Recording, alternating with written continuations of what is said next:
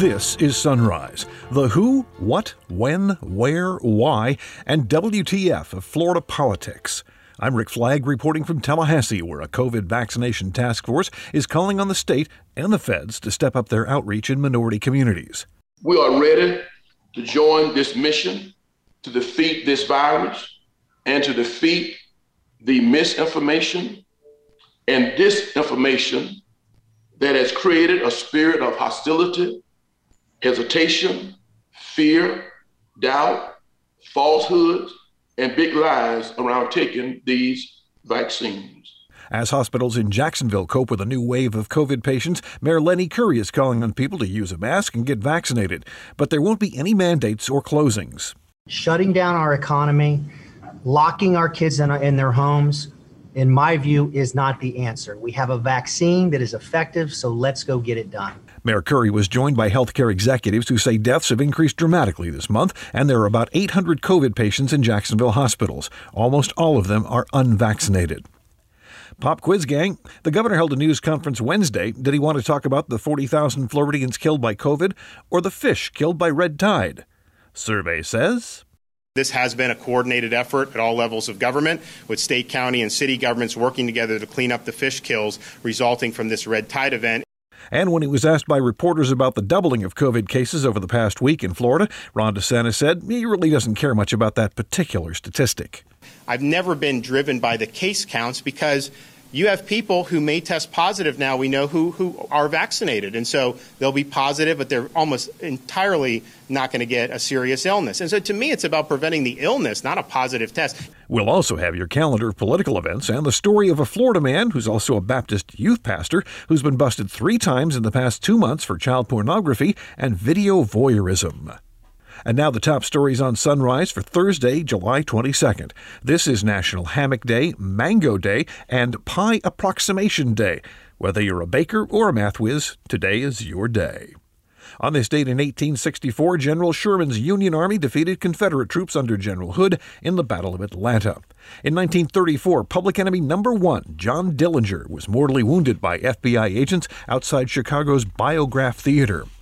In 1959, Ed Wood's cult classic Plan 9 from Outer Space premiered. It starred Bela Lugosi and Vampira. It's considered one of the worst films ever made. And on this date in 2011, Norway was the victim of twin terror attacks. The first, a bomb targeting government buildings in Oslo, followed less than 2 hours later by a massacre at a youth camp. A total of 77 people died, more than 300 were injured. They were the deadliest attacks in Norway since World War II. Florida hospitals are filling up with COVID patients, and some are canceling elective surgeries to free up bed space. Dr. Leon Haley is an emergency medical specialist and CEO of UF Health in Jacksonville. He says fatalities have increased dramatically this month. We've had 18 deaths since the beginning of July. We had 4 for the entire month of June. 100% of those deaths are related to unvaccinated individuals. We've also seen a shift in the age population. In January of last year, it was 67 and is now 57, so a younger population. And we've also seen a shift in the demographics in terms of race. And so, unfortunately, it is now 55% are white and 34% are African American, which is different than what we saw earlier. So we're seeing a shift in the demographics in terms of age and race. But most importantly, as the mayor said, we're seeing people who are in the hospital who are unvaccinated.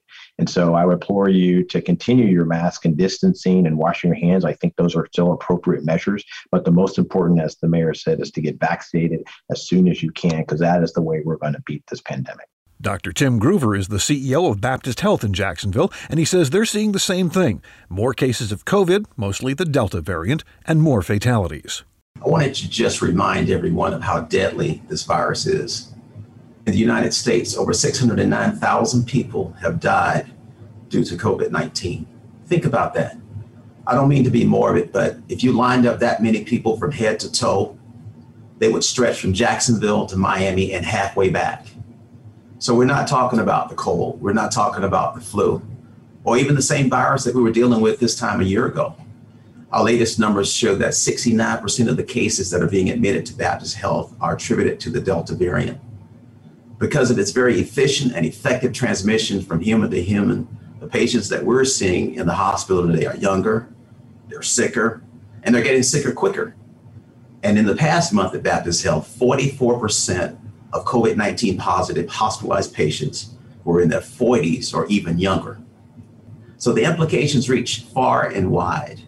Back in March of 2020, we were viewing this as a disease of older adults, especially those with chronic medical conditions. But today, we are seeing those who are otherwise young and healthy end up in our hospital and even in our ICU on ventilators. Jacksonville Mayor Lenny Curry is pleading with people to get vaccinated, but he will not impose any safety mandates, shut down any businesses, or impose any limits on crowd sizes to try to mitigate the spread of COVID.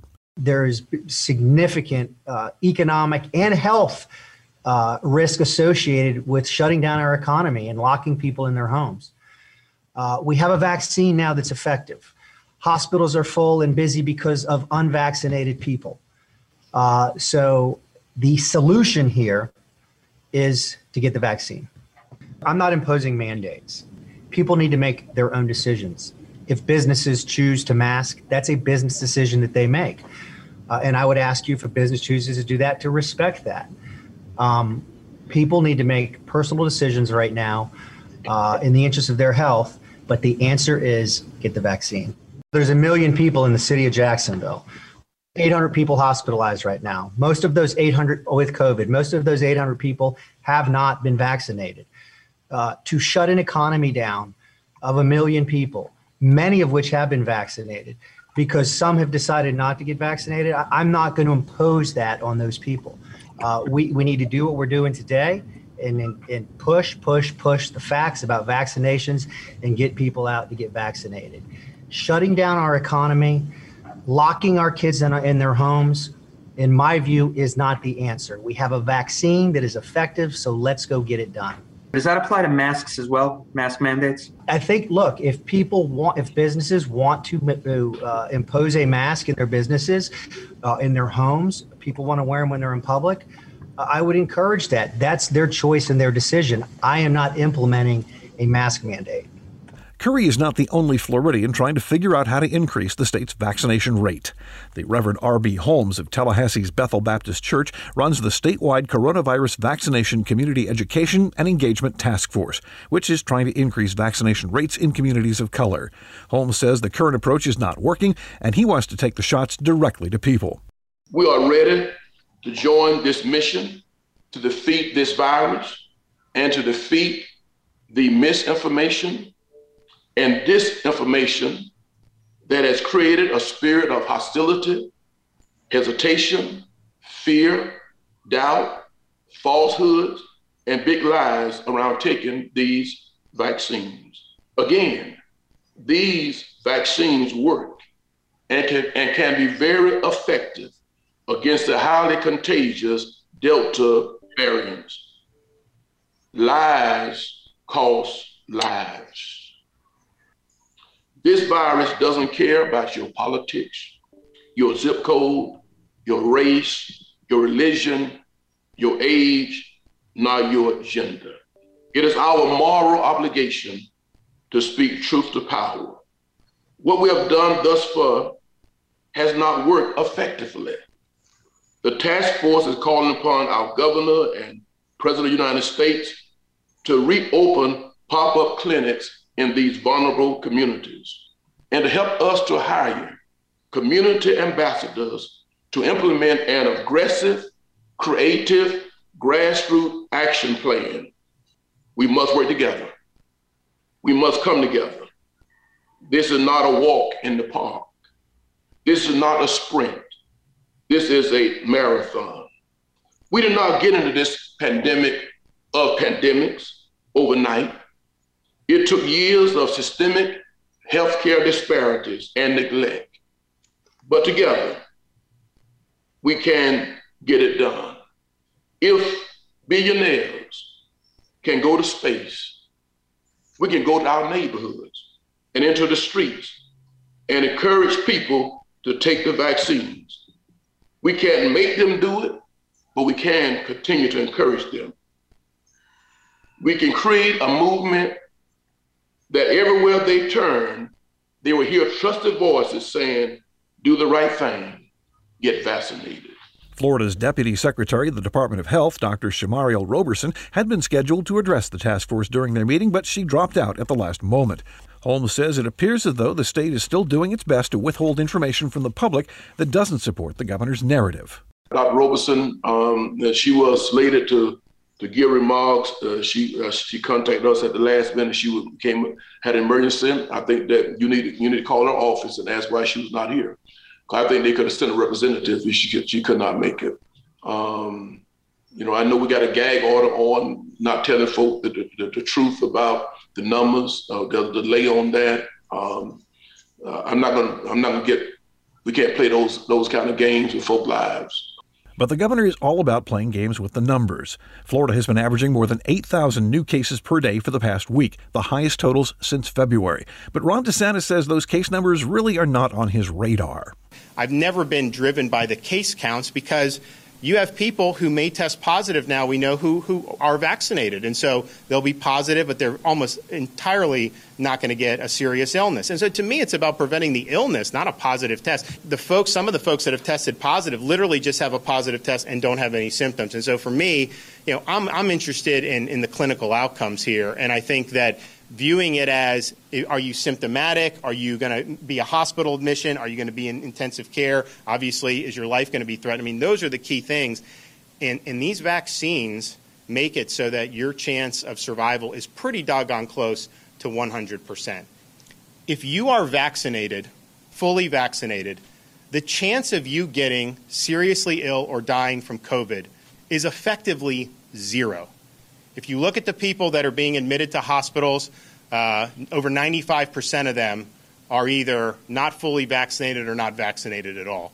And so these vaccines are saving lives. They are reducing mortality. And I said this a couple months ago. I told people to get vaccinated because we have a summer season here, just like last year. It started a little later this year. So you're going to have higher prevalence for the rest of July, probably into August. And then it goes back and goes to different waves. If you're vaccinated, those waves are not going to impact you in any significant way. DeSantis also says there won't be any change in the state's vaccination outreach or in safety protocols. He claims that would backfire. I get a little bit frustrated when I see some of these jurisdictions saying, even if you're healthy and vaccinated, you must wear a mask because we're seeing increased cases. Understand what that message is sending to people who aren't vaccinated. It's telling them that the vaccines don't work.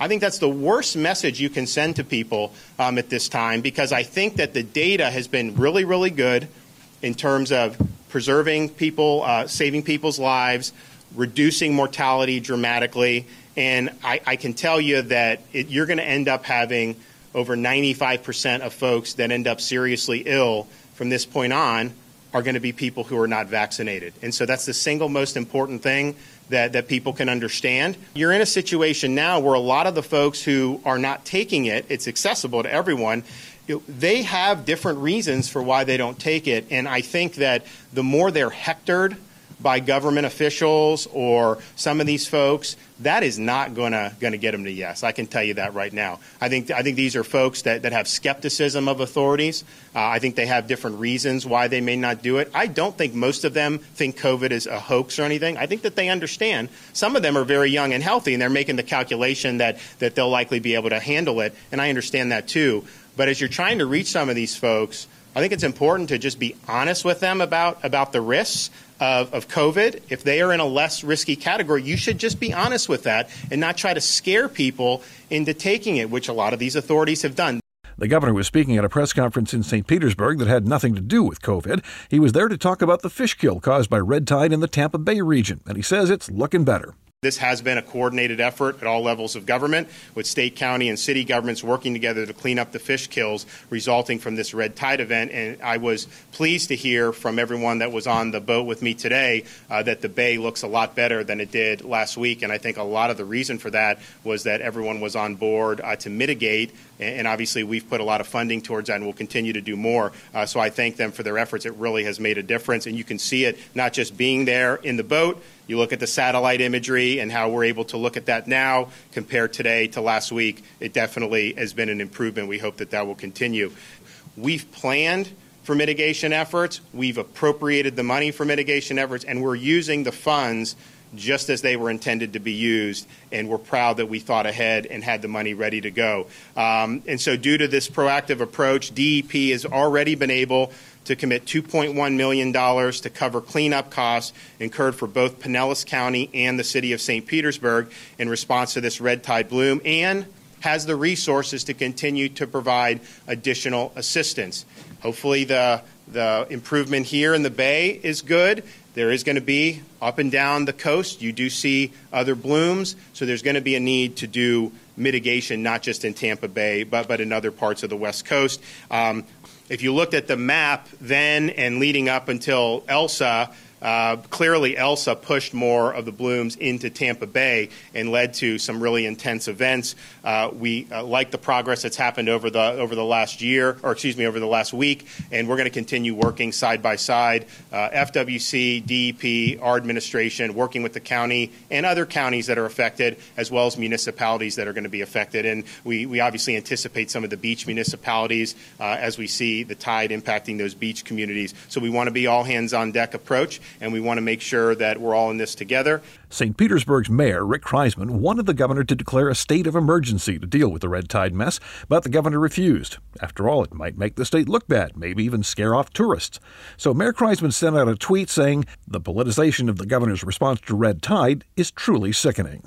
How did I politicize red tide? I'm just relaying what he tweeted. Okay, well, you should look to see, is that credible to say that? This is something I tackled from day one in office. It's never been political. They were the ones who were saying, you got to declare a state of emergency. And so we asked them why. Well, they didn't know why. They just wanted to do it for a political talking point. The fact is, we budgeted for this. We have money for this. That would not allow us to do anything that we're not already doing. We appropriated for this, not just red tide, but blue-green algae, because we knew that these were issues we had to tackle. So literally the only thing that would do is hurt some of these people, because it would send the message that somehow all of Florida has problems, when in fact the economy's open here. People should be coming and check in with the Chamber of Commerce or the county about if there's blooms in an area. Absolutely, you should do that. But this place is open. They're doing well. And so it would have been very irresponsible to do that. That was made a political issue by them, not by me. The governor invited several local business owners and politicians to join him at his press conference, including a Pinellas County commissioner and a St. Petersburg City Council member. Mayor Kreisman was not on the guest list. Sad news about a Seminole legend. Former FSU football coach Bobby Bowden, who turns 92 in November, has been diagnosed with what's described as a terminal medical condition. Bowden spent 34 seasons at Florida State, leading the Noles to 12 ACC championships and 2 national championships. He was inducted into the College Hall of Fame in 2006. The family has asked for privacy, but Coach Bowden did issue a statement to the Tallahassee Democrat saying he is prepared for what is to come and is at peace. Your calendar of events: the Florida Transportation Commission meets by phone at 10. Trustees at Gulf Coast State College meet at 10 in Panama City. Robin Bernstein, the former U.S. ambassador to the Dominican Republic, speaks to the Economic Club of Florida at 11:15. The Department of Agriculture Food Security Advisory Council meets by phone at noon. The newly created task force on closing the achievement gap for boys meets at 1 in Orlando. And the North Central Florida Regional Planning Council meets online at 7. And finally today, a Florida man is busted for the third time in 2 months after hidden cameras were found inside a church bathroom. 37-year-old David Nims is a pastor and youth leader at the Calvary Baptist Church in Pensacola, and he was arrested after a 14-year-old boy found a camera under the sink. Deputies checked the chip, and they found a clip of the boy when he was using the bathroom. They also found another video that showed Nims recovering the device from a sink in a different bathroom. The perverted pastor was originally arrested back on June 7th after a teenage boy noticed a camera underneath the sink in the youth hallway of the sanctuary. 4 days later, he was arrested again after investigators located over 100 images of child pornography during a search of his residence. All in all, detectives say at least 8 people were videotaped without their knowledge while visiting the church restroom, and at least 3 of them appear to be minors. That's it for today's episode of Sunrise. I'm Rick Flagg in Tallahassee, inviting you to join us again tomorrow as we plumb the depths of Florida politics.